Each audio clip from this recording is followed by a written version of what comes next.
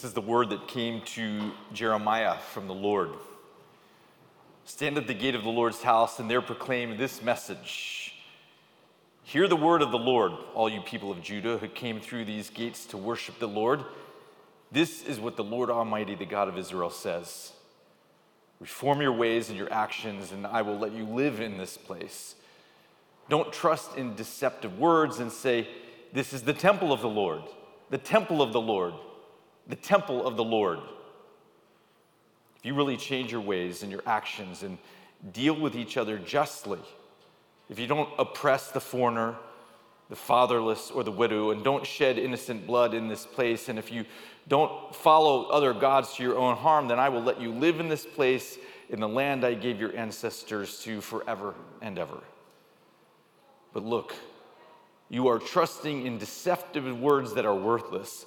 Will you steal and murder, commit adultery and perjury, burn incense to Baal, and follow other gods you have not known, and then come and stand before me in this house which bears my name and say, we are safe to do all these detestable things? Has this house which bears my name become a den of robbers?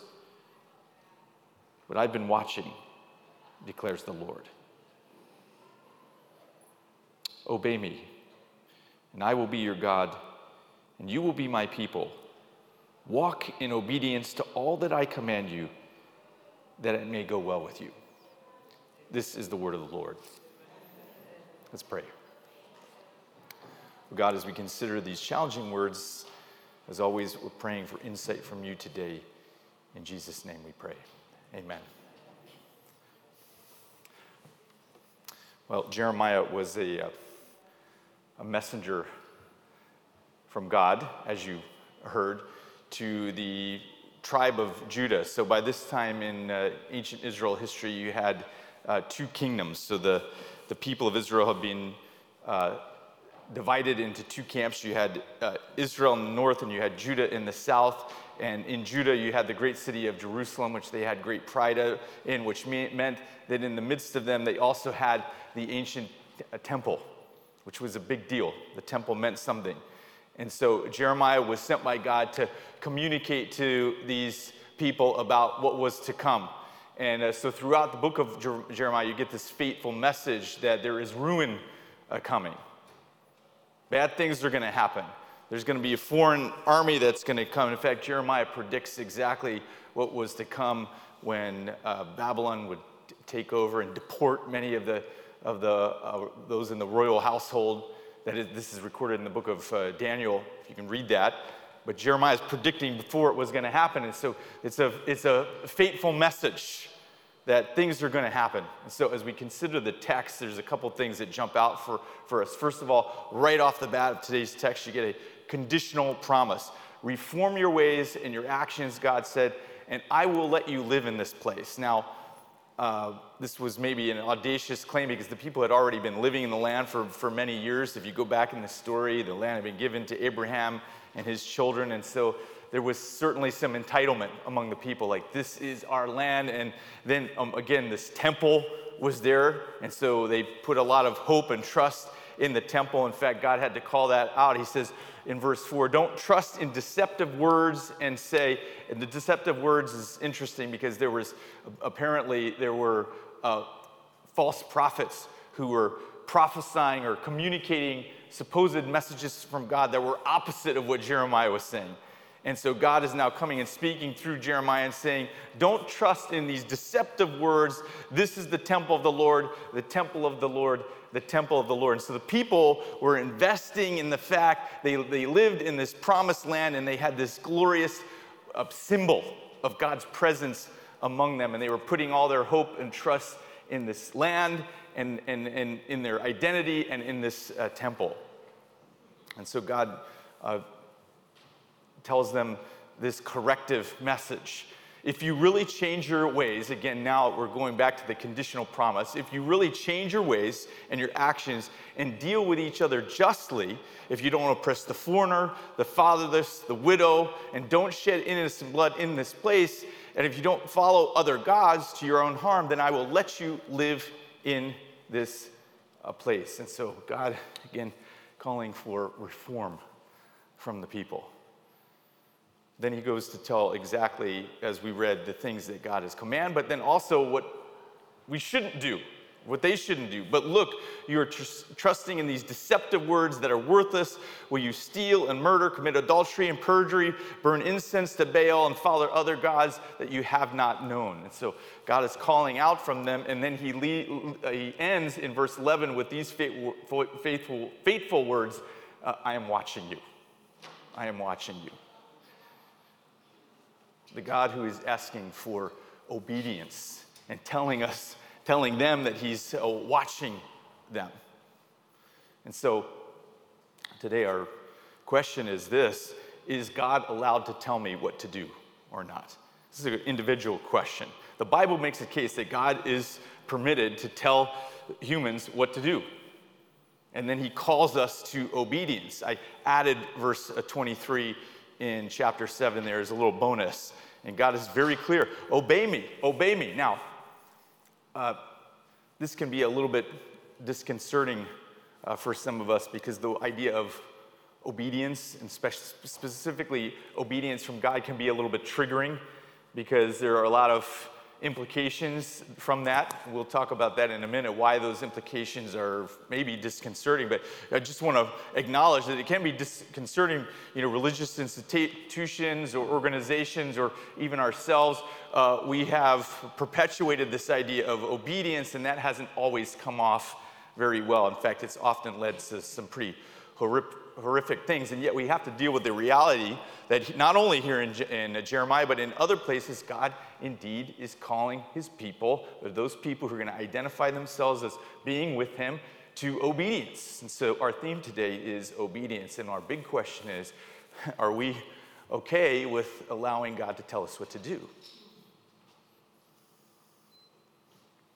A little later in Jeremiah, in verse 9, or chapter 9, we read this.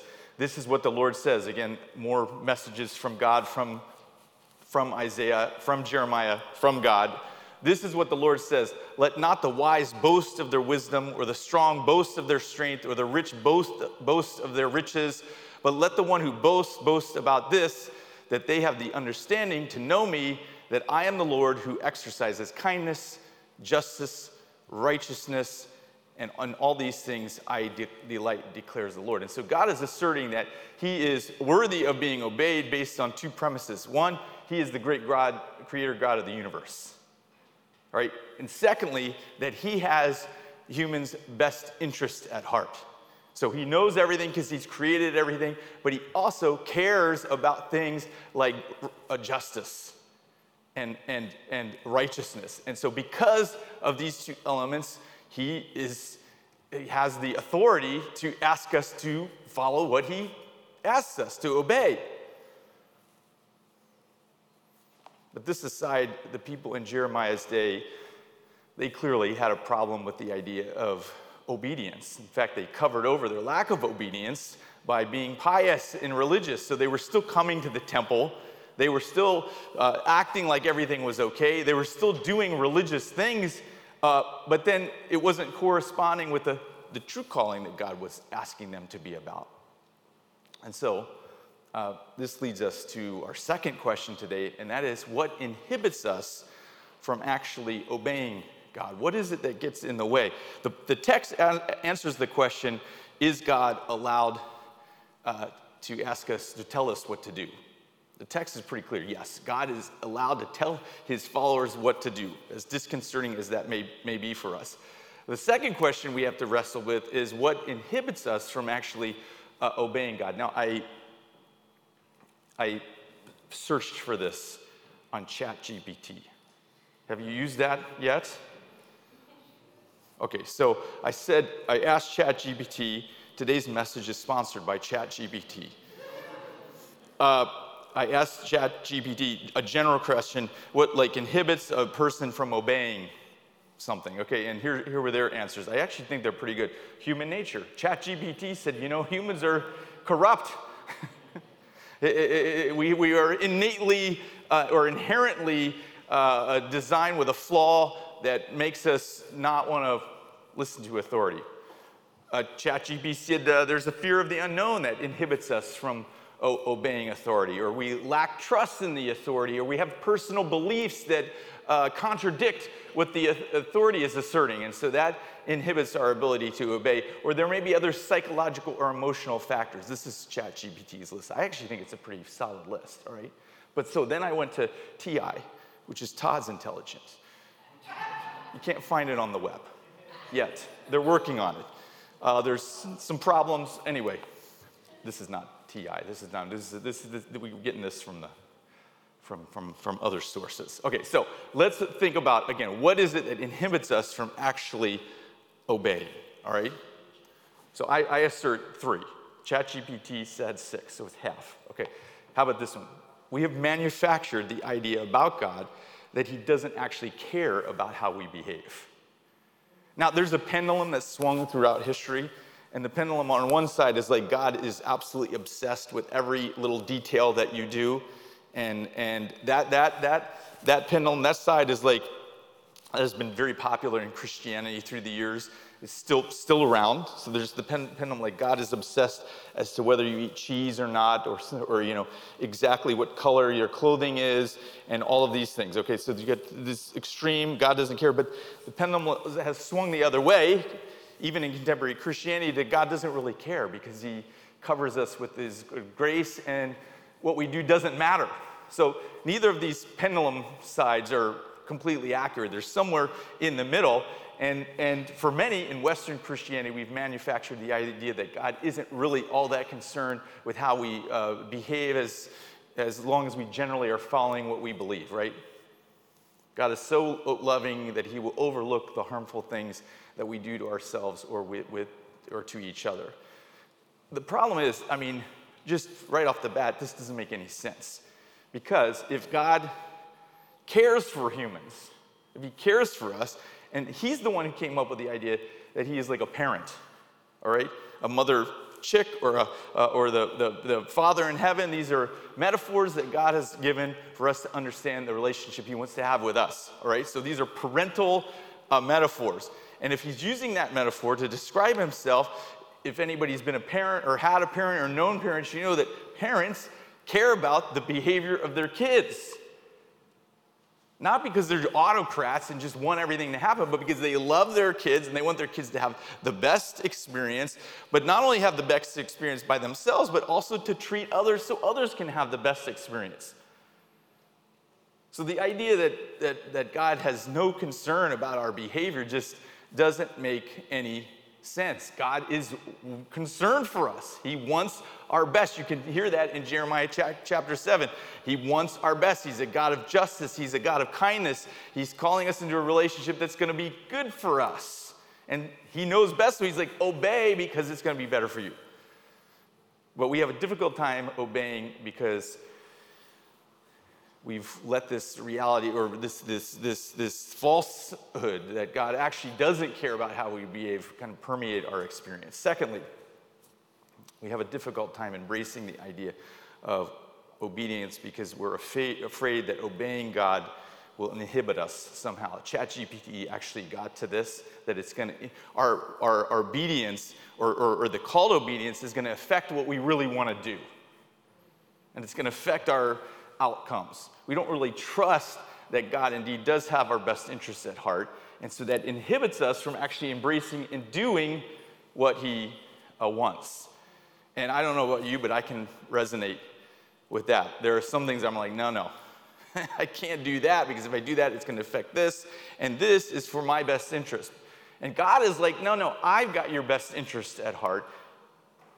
Do what I'm asking, and everything is going to be work out. But there's that requires trust, and we don't always have that, and we think we have our own best interests at heart, and so we struggle with this idea of obedience. This is not TI. You can see I had nothing to do with this. This is good info. Okay, finally, we are inhibited from our ability to really embrace obedience because the things God actually wants for us to do are often overshadowed by the things that we think God expects from us.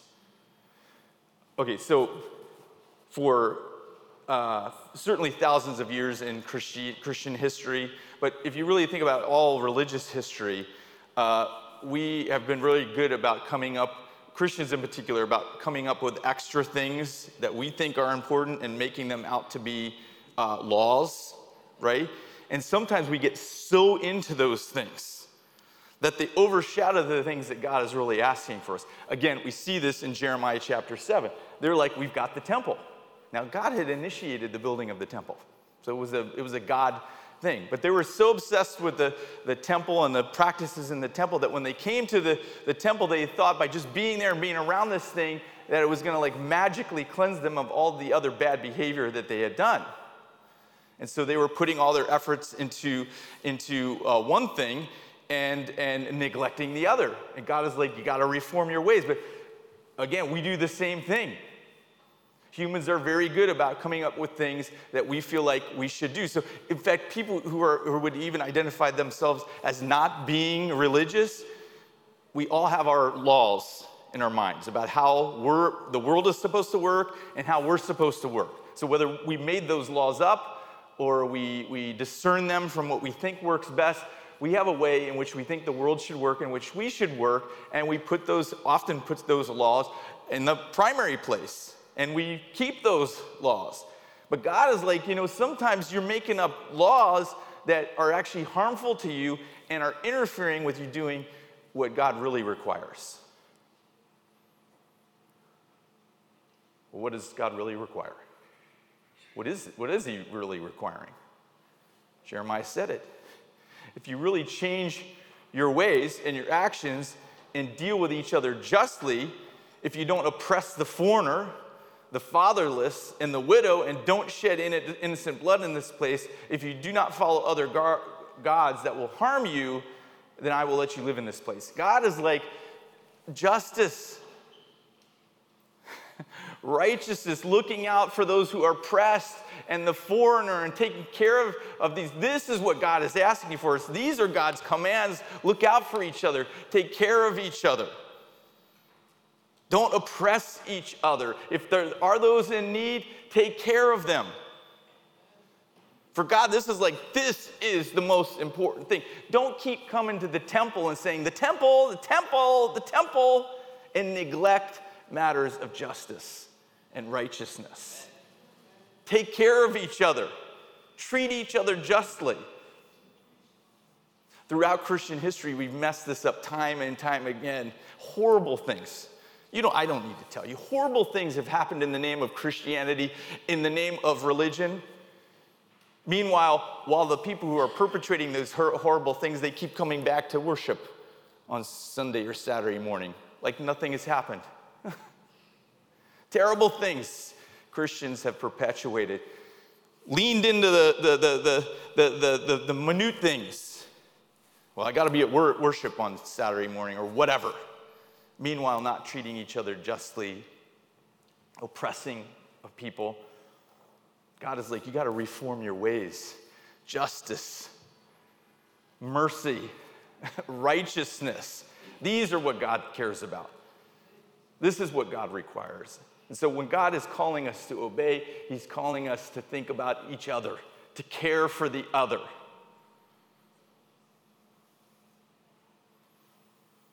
Calling us to reformation. If you're not doing these things, doing other religious practices that are sometimes pointless, what are you doing?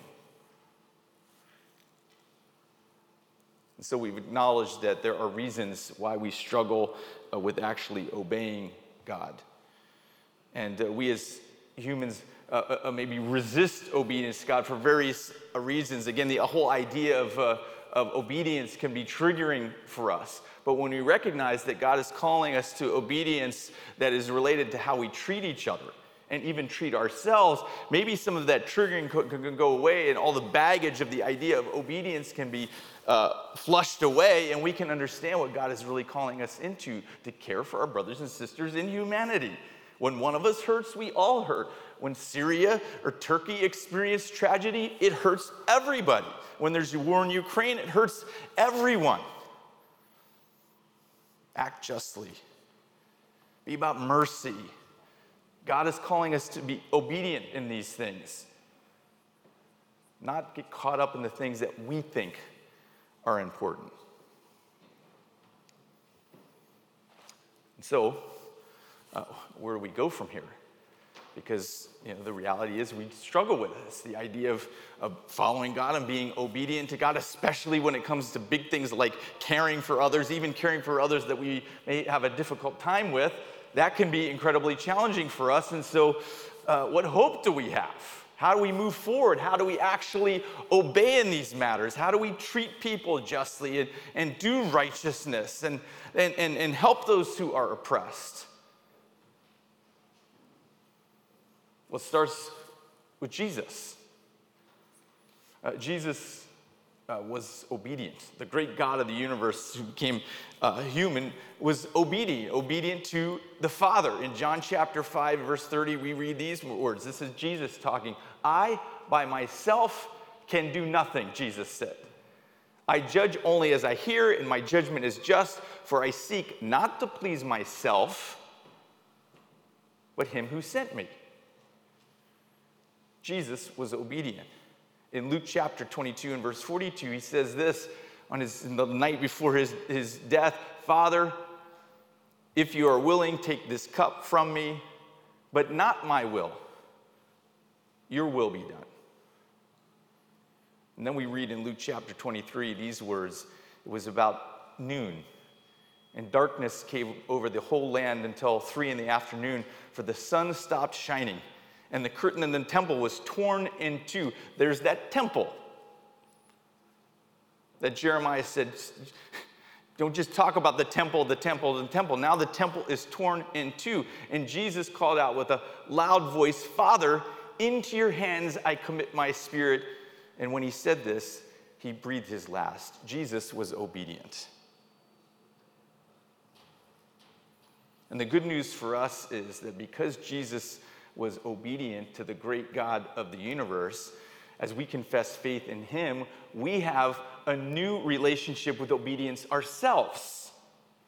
And we too can do the things in which God requires of us to act justly, to help those who are oppressed,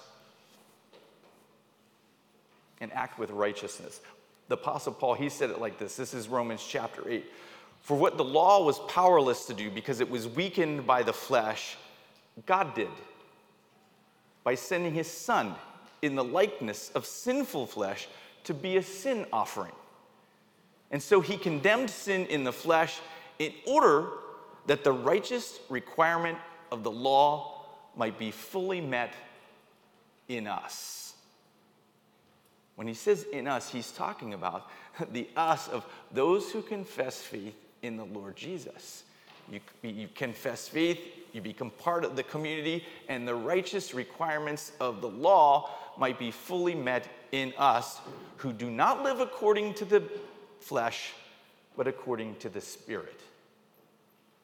Paul is affirming that when Jesus died and rose again and ascended, something happened that enabled you and I and anybody on this planet to tap into power that we do not have on our own, to be obedient to God when he calls us to be just and to not oppress people and to take care of each other and to be concerned when one of us hurts, but not just be concerned, but to help, to make a difference in a broken world.